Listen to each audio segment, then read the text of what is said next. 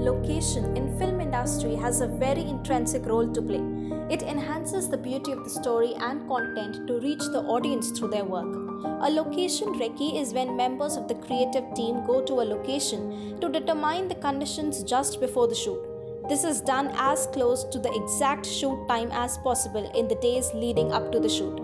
Location scouting is essential for independent filmmakers in order to find the ideal setting for their plot. Look for places that can help you tell a story you want to tell to the people. For a movie's overall positive effect, a location is a major visual enhancement. The actors, setting, and cinematography all contribute to the emotional response felt when seeing what happens on the big screen.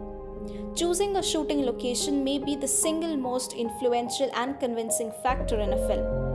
Once More Studios believes in location scout is done early in the planning stages of a shoot, week or months or even years ahead of time.